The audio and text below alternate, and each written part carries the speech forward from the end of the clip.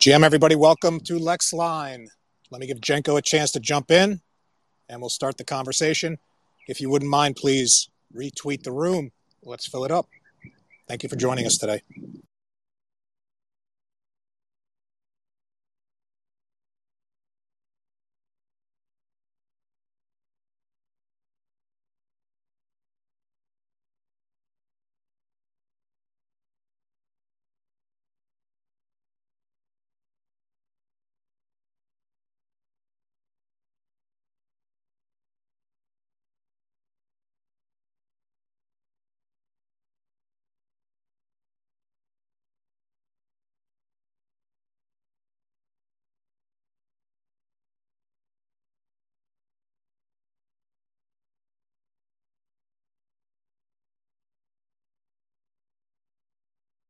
Well, everybody, welcome to LexLine, brought to you by our friends at Rug Radio in conjunction with yours truly, Carlo and Jenko.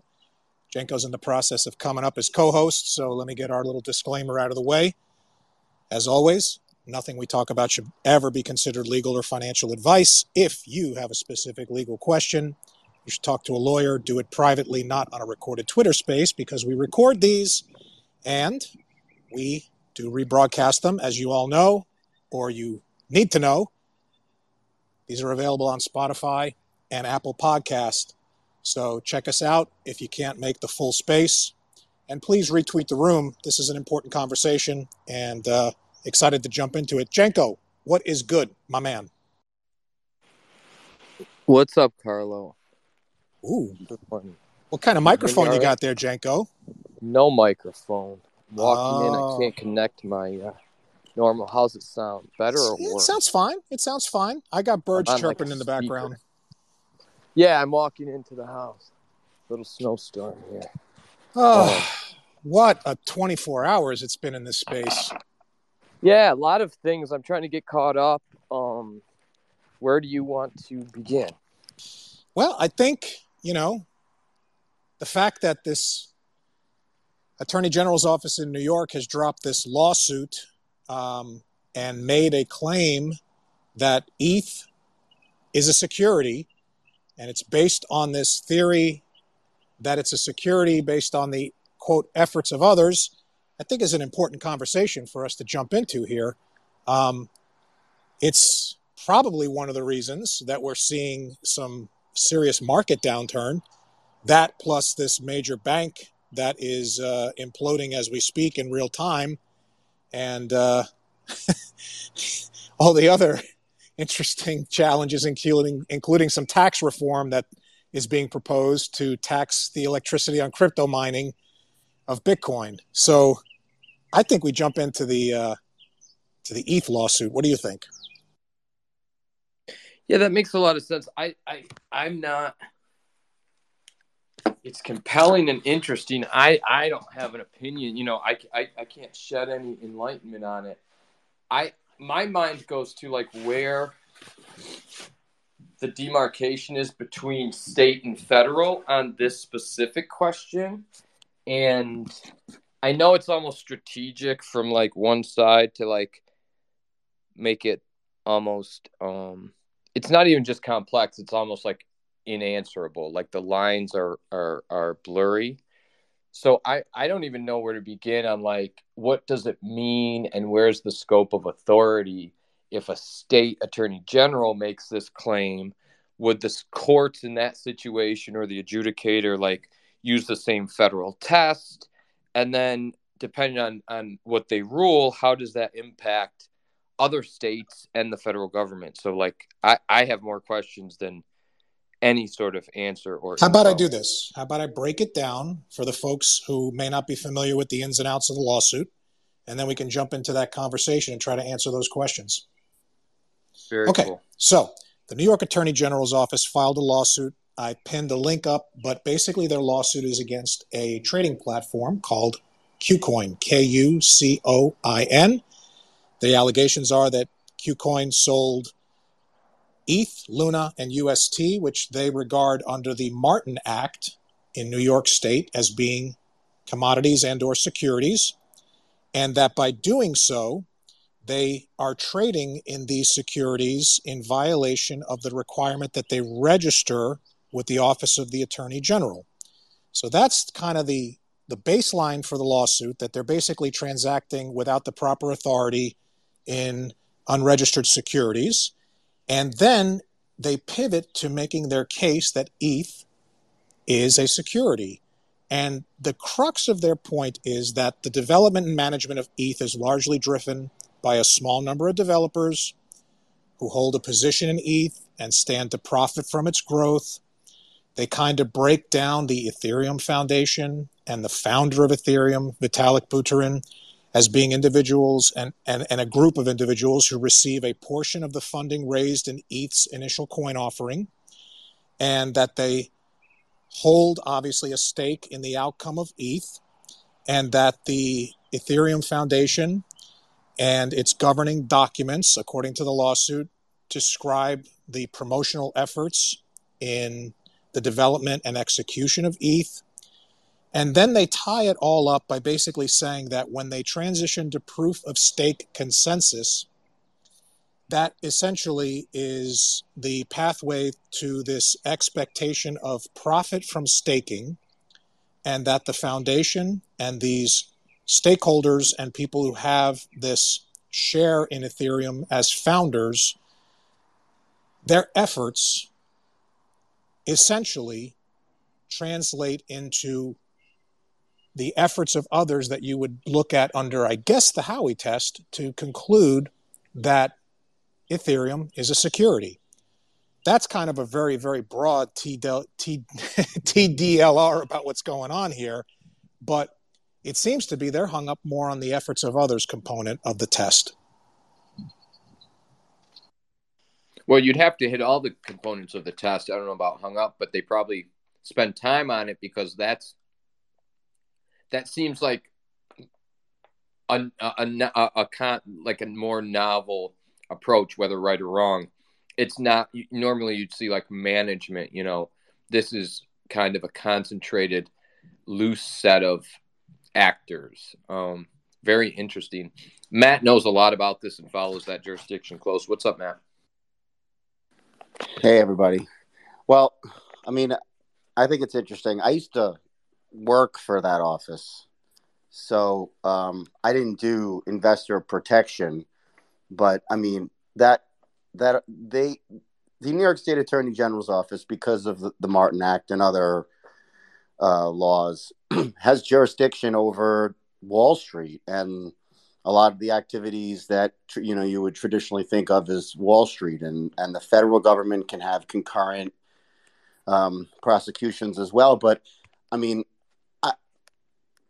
I understand that it's kind of sticker shock for a lot of people to look at this and to say, well, in order to make out their allegations, they need to use tokens and say that they're securities and yada, yada, yada. But people have been, we've been warning, and not warning, but saying that this is likely what could happen when it was, discussed. So this isn't, I mean, I think a lot of this was expected at some point. Maybe, I guess people are a bit surprised that it's coming from a state attorney general. But, yeah, I mean, I figured that this was going to come up at some point in some filing, where there would be an argument that, especially when things transferred over to proof of stake, that, ETH is going to be a security. So it's not much of a surprise to me. But I think it's a bit of sticker shock. Yeah, it definitely came on a day when we've got a lot of FUD going down. And I think we have, Jenko, discussed this on previous occasions, and the concern that when the network was upgraded, whether that would somehow implicitly suggest efforts of others as being in play here as a point of debate. Ira, you're in the house as well. Matt, thank you for your insights on the New York side of this. Ira, you are very well steeped in understanding the Ethereum Foundation and the origination of ETH. So I'd love to get your thoughts on this development.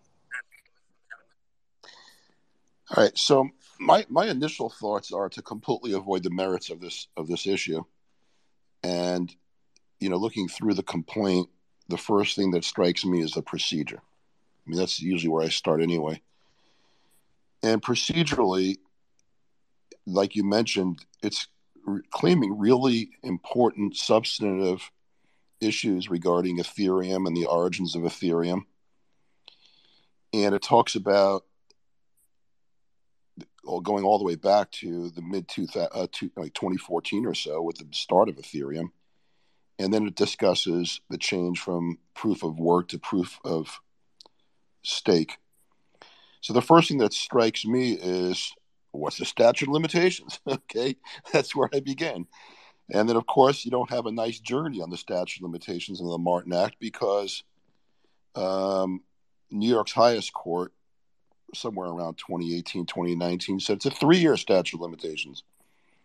So then Governor Cuomo gets involved and the New York State legislature changes it to 6 years. And then I start looking at the legislative history and all of the legal scholarly nerds talking about, well, maybe you can't do retroactive application of a 6-year statute of limitations. So maybe it really is 3 years. And then I see some sort of ambiguous contradictions to that. But I'd have to say that the first place I would start would be, what's the rule on the statute of limitations? It seems like it's more likely than not still going to be 3 years because you don't want to retroactively apply a statute of limitations change, especially after New York's highest court said it was 3 years under the old statute.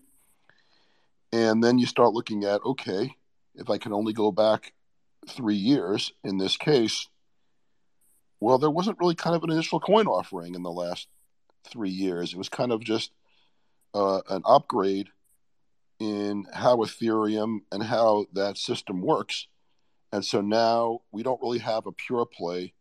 They didn't actually plead this in a way that really laid it out nicely. Even, frankly, the government should be a model litigant. They have, I would argue, a heightened duty of good faith and candor to the court to plead things in a certain way so the court could really tee things up. So procedurally, the way I look at it is that they don't plead this issue regarding statute of limitations. They ignore it. I didn't see the Howey test elements laid out as it relates to the Ethereum. And so that's another issue. And then, like other cases that we've seen, they don't lay out what the agreement was that people agreed to who got Ethereum, like in the Coinbase case, where that was very, very important. In fact, Coinbase got their case dismissed in federal court. And then they don't even name Ethereum, the Ethereum Foundation, or the founders of Ethereum. So then the next issue then would be, are they a necessary party who could be prejudiced in the absence of being joined? And that issue is not addressed either. So for me, I don't want to really opine right now on whether it's a security or not. I think you probably know where I stand on that. But I got to say that I like to see the procedural issues addressed. And, maybe they can cure them. Maybe these are weighty issues that will be addressed and will weigh in favor of the broad and very, very flexible nature of the Martin Act, which it is true. It is very broad and flexible. It doesn't require even scienter. It's almost like a strict liability type of statute. And they are basically claiming these things are unregistered securities, which would follow, probably fit under that. So that's my opening salvo for this morning.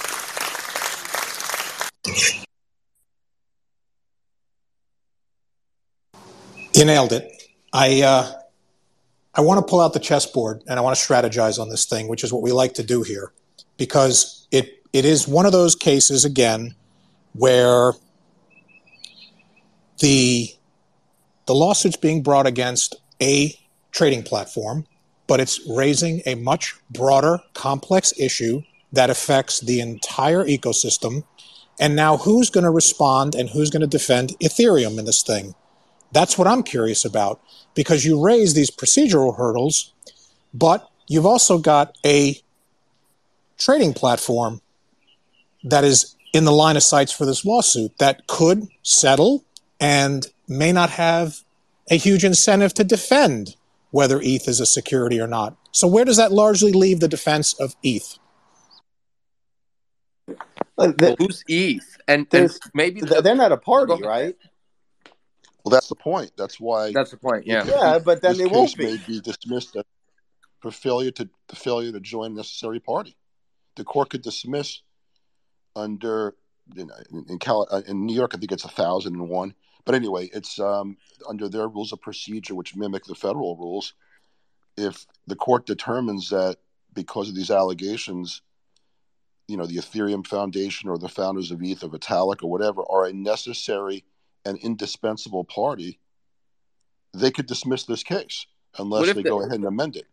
What about the strategy? Maybe it's silly, but if those necessary, indispensable, unnamed parties each come in with their own counsel and their own objectives, and it kind of shows how they're not in concert.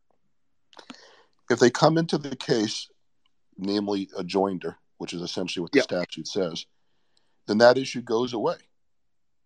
In other words, when this thing's typically an issue, or even a friend of the court, what if they just try and intervene in one way or another? Yeah, unwise. The way this normally works, and I've seen it work in IRL, is that you have a party who needs to be joined, and in the absence of it, they will be unfairly prejudiced. So the court would either say, you know what, try serving them, or try joining them, or whatever. And if you can't, sometimes the court will dismiss the case. You could replete it so that maybe there's no prejudice to them. Sometimes the court will say, you know what, I do not believe that they are an indispensable party, but a kind of a lower status where it would be good to have them, but I could still do justice, and they will not be prejudiced. I'm only raising the issue right now because it is a giant, glaring red flag when, you have the Ethereum Foundation, and folks who are the founders of Ethereum in the United States, perhaps maybe even in Brooklyn, New York. And so for me, I'm just wondering, what's the strategy right here? Why go ahead and asymmetrically attack the integrity of perhaps the entire backbone of what we call the blockchain in a material way, and basically not go through the step of literally naming them as a party to have a fair due process? That to me seems to be inconsistent with the model litigant and their duties. So that's the bingo. And then now the question too is, because you raised this issue of statute of limitations as it applies to ETH, would that same exception apply to Luna?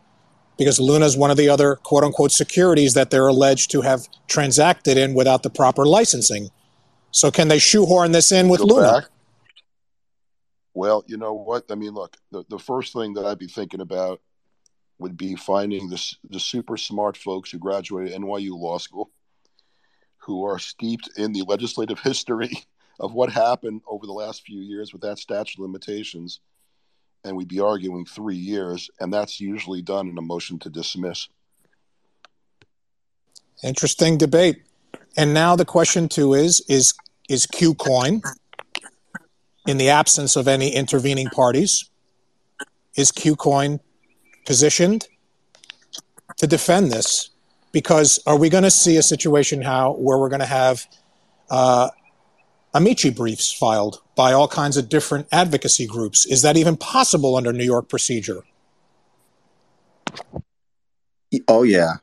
And I expect that it will certainly be coming, because I don't think the office realized the implications and what filing a complaint like this maybe would do. So I would expect that. So it is possible procedurally under New York law, Matt. They can. As far as I know, yeah, I don't think there's anything that expressly prohibits that. As far as I know, I mean, I could be wrong, but yeah, and as to whether they'll be named as a party, I don't know. They could also be involved in the case as a non-party, but if they're really necessary or indispensable or indispensable. Those are interesting, and they're all the tokens could be in that situation. But yeah, it's a lot. It's a lot to unpack and think about. What may happen if all of a sudden somebody does come on defendant's behalf and appears and resolves the case, and it's resolved just by settlement. Nobody admits anything. Go away. Then what are you left with? I mean, imagine if you have a settlement with some teeth in it, where they admit to some wrongdoing, and then we admit that we sold on these unregistered securities. So it's a lot. It's a lot. I think it is a bit of sticker shock for everybody. And I think everybody's still kind of unpacking a lot of it, and we can talk about it for a while. Here's a question. Okay, let's say that settlement happens, and let's say that there is a negative finding. It has a tremendous chilling effect on the state of New York, which is viewed still as a real place of financial innovation, and it is still looked at as one of the biggest in the world, places where we transact business. So what would it mean if we had a concession here that in the state of New York, ETH is a security? What the hell does that do to New York? All right. So let's go back to law school for a second. That for me, that's a very long time ago. And let's remember, we have like a continuum. We have concepts like res judicata and collateral estoppel. And you have to look at party alignment. And here, obviously, Ethereum is not a party. So then we look at something that's kind of a weaker, lighter version, which would be what I like what you're calling it too, a chilling effect. And that's probably what it would be if Ethereum wasn't a party and somebody entered into an agreement and it's not a class action. It would be the chilling effect. It wouldn't be, it wouldn't even be precedent if a court didn't find it. It would be a private party. In fact, in some ways, that's exactly what the strategy would be if you're KuCoin's counsel and you got a lot of bad facts that are not really related to Ethereum. Is you represent clients, not causes, and if it helps your client, you give up Ethereum. Exactly. They roll on Ethereum and stand up, and then Corleone's brother, Vitalik's brother, is in the back, Carlo, of the testimony, and all of a sudden he forgets. It's not that. It's not that you're rolling on them. It's but you're emphasizing. Because I mean, for them, it doesn't really matter. I mean, if they're out of business, they're out of business, and they can enter into a deal. And I do agree, though, that an unresolved claim by the attorney general, when you walk into court, when you're the attorney general and you make claims like that in a pleading, it needs to be supported by a good faith belief, in the truth, like a Rule 11 type thing. I think the chilling effect has already occurred. It's bad for business. Precisely. Like the chilling effect is real, and it's kind of on the lawyers in a sense, because now a counsel would sit down with the attorney and say, or with the client and say, yeah, it's just as ambiguous as it was 3 months ago, but we do know that the AG in New York took these actions and KuCoin pled or settled to X, Y, and Z, and like that's where the bucks. That's the only info we have to go on. But here's the thing. So it's very powerful chilling effect. I guess the question I really have for the New York Attorney General, look, I think that in our heart of hearts, a lot of us respect somebody making that claim. I mean, we may disagree with it. We may disagree with it in a very passionate way. But we certainly respect somebody just making that claim. It's a claim that we talk about all the time in Web3 law. But it seems to me, it feels, and I hope I'm wrong, it feels like it didn't go through enough internal debate on the risks, the benefits, the pros and the cons, the impact on New York State's economy as a center of internet and e-commerce, kind of a bastion and a leader And I know a lot of the folks in the tech community in New York, and I know the various nonprofits that are involved. It would seem to me like that kind of pleading, where it could be construed to mean not just the exact implementation by KuCoin, but rather an attack on the integrity of ETH and Ethereum, would need to go through a whole bunch of internal discussion and analysis on the impact on the New York State and U.S. economy. I don't feel like it. Like it did. I mean, maybe I'm right. 100%. But forget the internal. The internal is one thing, but once you already made the other point, Ira, which I think is equally as powerful. It feels or it seems like it's an end around, and it's not a true just kind of equal fight against the perpetrators of an unregistered security. You know, like they're trying to get an end around instead of having the heavyweight fight. But I don't know. It feels like somebody worked off a checklist without it going through significant internal thought about its impact on the local economy. And this may be one of those scenarios where if they said, okay, besides being on a checklist, my job as Attorney General is not to be the Attorney General for like this one theory, but for all the people in the state of New York, including those who may own Ethereum, whose value of Ethereum may go down right now. I feel like they're being the Attorney General for maybe a small group, but not the Attorney General for all the people of the state of New York, unless, of course, and I'll be humble and I'll apologize, they really thought the heck out of this thing through a think tank, and they think the pros outweigh the cons. If they did, I apologize. If they didn't, then I would say if Ethereum becomes a pariah on Wall Street, and nobody wants to touch it because of the possibility of being wrangled into an unregistered security lawsuit on Wall Street, I mean, that's a big ripple effect. Matt, am I missing something here? I mean, this is a monumentally huge thing that impacts the hub of finance in the United States. It wouldn't. Well, any settlement wouldn't have any. It would have a chilling effect, but it wouldn't have any real legal consequences. But Matt, that's the effect.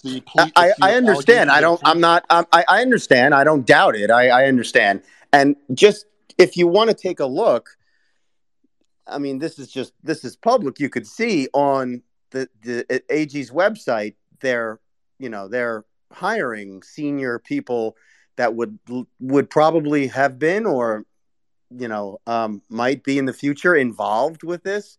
So that's an interesting aspect, I will say. But when they make the decision to do something like this, they have to make a strategic decision. Did they think about it at a level of what it's going to do to cryptocurrency? Probably not. But there's certainly going to be an analysis done, and whether it can help whoever it's going to help. The pros outweigh the cons. I don't think it was some flippant decision that was made, but perhaps there could have been some more thought. But this is it done in good faith. I mean, you look at the allegations, you look at this bad actor. Maybe they could have been a little bit more conscious, but look, I mean, it is what it is. And at least somebody put it out there, and you have other people doing it. And for me, the issue is this just muddies the waters, because you have companies and you have people trying to build, and they don't know what to do. And you have somebody, you have the chairman of the SEC saying, well, no, everything is cool. We've got our securities regulations. Of course you're saying that, because you're just regulating by enforcement. And everybody has to get a piece of these companies. And that's fundamentally unfair. And for me, the bigger picture here. And you're seeing, so you're labeled unregistered commodity. You're labeled an unregistered security. You're getting PCU coming after you from the DOJ, from your state attorney general. Who's next? Your local county district attorney. Everybody wants a piece of you. And the reason is because there are some tests out there, there are some regulations, look, we're functioning, we're alive, but it certainly is not the way it should be, and it's broken. And that's why you have cases like this where somebody brings the case, maybe, and certainly in good faith, I believe, in my opinion. But look at the effects it has because of all these other issues. And the bigger picture, it just emphasizes the need that we really do need clarity, somebody to step it up so people at least know what they're dealing with when they decide to do business, create, and build. Well, here's the thing. All right. So let's get up. Let's move back for a little bit and look at the bigger picture right here. First of all, there's a good argument to be made that with this particular allegation, somebody should have walked across the street to the Southern District of New York's office and had a conversation with them. This is also pointing out, and by the way, we don't question the good faith part. I started off by basically saying we can certainly appreciate weighty arguments in both directions on these issues, okay? Procedural issues aside. The Southern District of New York probably was the right office for this. And then why? Why? A lot of these state securities laws arose out of state things that are, traditionally within the state ambit, things that weren't really on the internet. Wall Street is physically located in New York, but, California has a similar type of statute. So why is that an issue? I've had these kinds of cases, this reminds me a lot of a case that I had back in 2000 regarding the constitutionality of legislating what goes into email headers. It's called the Dormant Commerce Clause. The country should act as one on certain types of issues.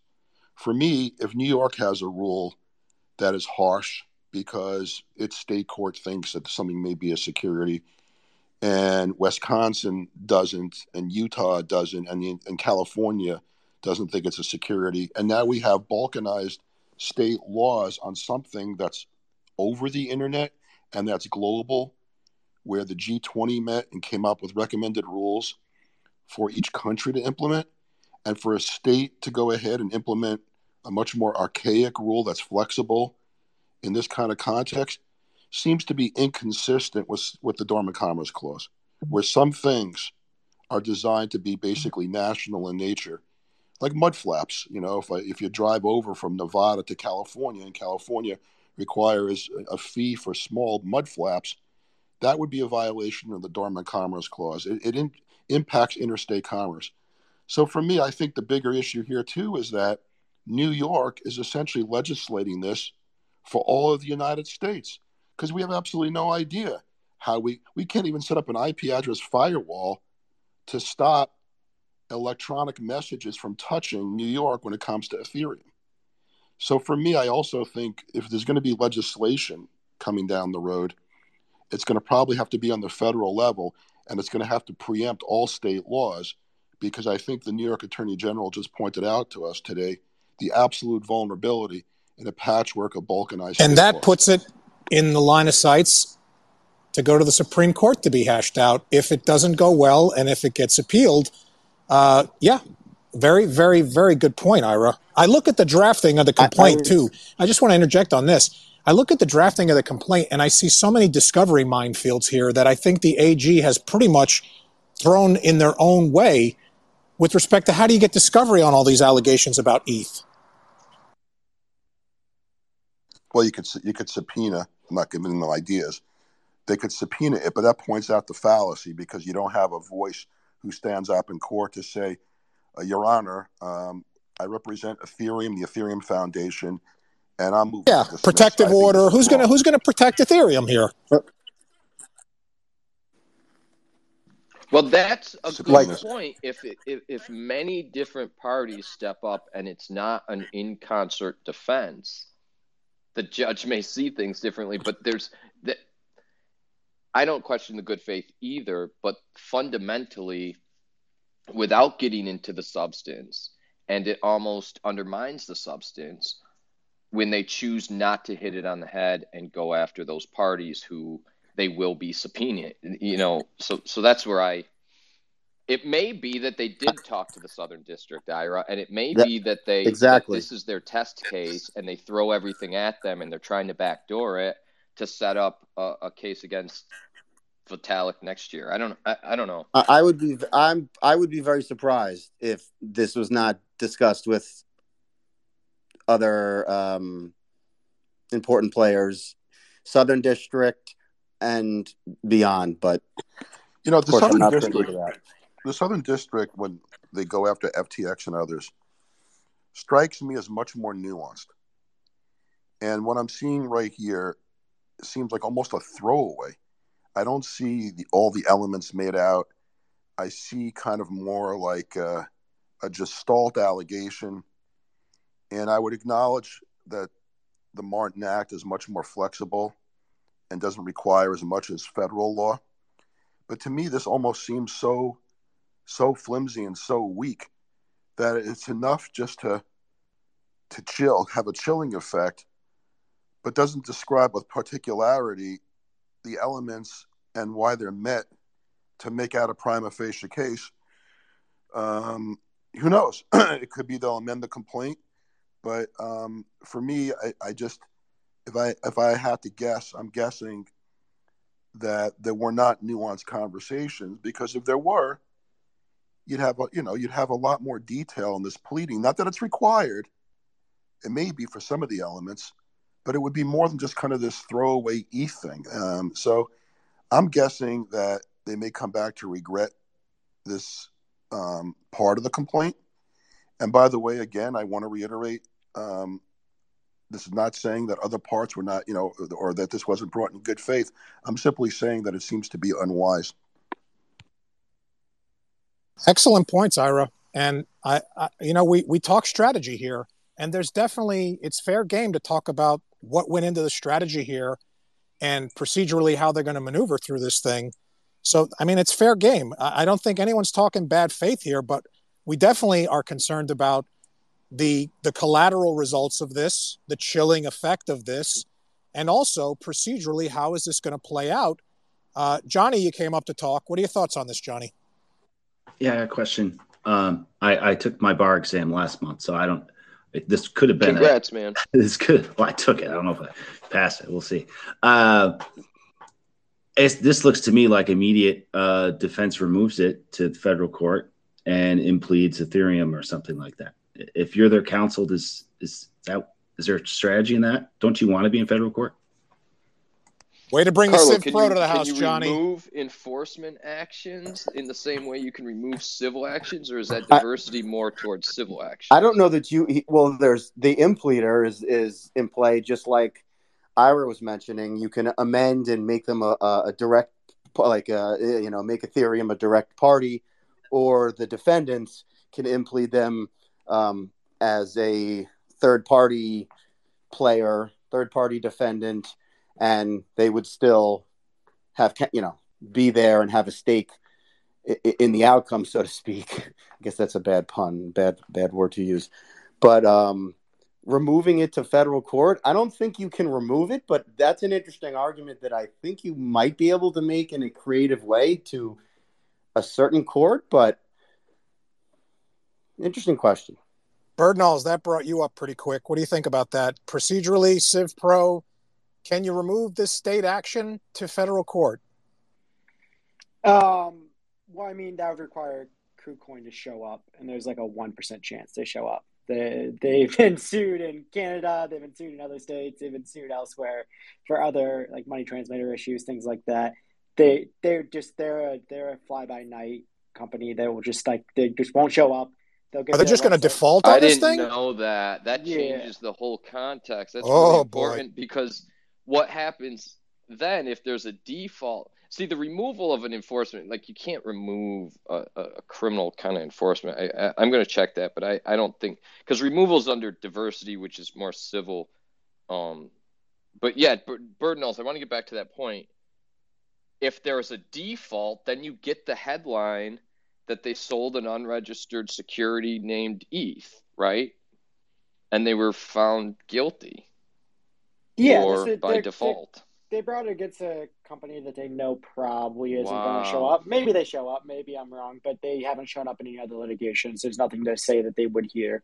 So they get a default. They do that, and this is a shot across the bow for any other company that operates an exchange in New York, because everybody sells ETH and everyone's going to continue to sell ETH. To be a hey, we've done it before, we can do it again kind of thing. And I mean, I don't know. It's not like Coinbase is super worried about New York coming after them for the sale of ETH. Like it's not like they're going to be like, they're going to stop selling. Why do you say that? Because that was my first thought. Like, what the hell is Coinbase thinking right now? And you brush it off and just but what's that base? Just walk me through. I don't but like, why do you so easily conclude like they're not worried? They have a $1 billion war chest that they've been waiting for the SEC from, which, I mean, nothing against Matt's defense of the state. Yeah, they're already under it with the feds. Yeah, but having money to defend yourself is different. I took your phrase. I took what you said to maybe wrong to mean that they're not worried that they would go after them. I guess they're not. They're up for the fight. But if something is filed against Coinbase, that chilling effect is a magnitude greater than any KuCoin chilling effect, and that's pretty large. That's kind of what I'm thinking.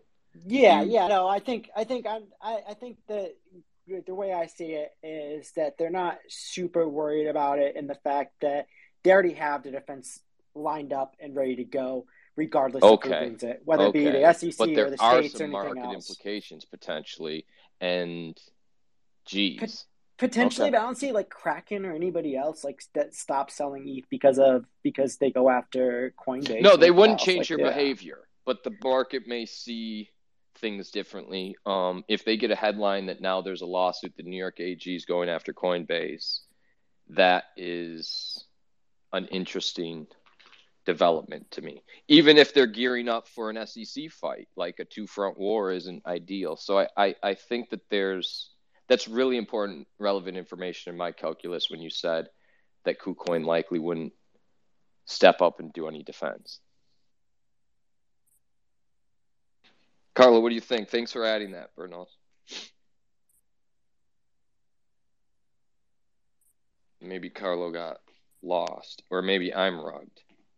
Bernos, you still there? Yeah, no, I can hear you. I got a little alert that says host 7 connection issues. That might be Carlo's side. Oh, that's fine. Is there anything else, or we can kind of move on? Mike, you jumped up. Was there something for you to add, please, on any topic? Yeah. Thanks for joining, dude. Thanks, no problem. I was going to respond to the removal. Yeah, please, like you're closest to the professor, like the schooling. Yeah. If for the removal, I was under the impression that if the basis of the lawsuit was from the Martin Act, then you wouldn't be able to remove to federal court because it's based on adequate and independent grounds. Love it. That we can. I'll take you at your word and confirm it if we want. Matt, did you have? I think a creative defendant might say, make that part of a motion to dismiss. But yes, I mean this is like meant for well, that's what I was kind of talking about. That, like you're going to fight everything if you fight this thing. And I think I think that would be certainly fair game to throw in there. Hey, yeah. Absolutely. If that's the route to go, I hope somebody shows up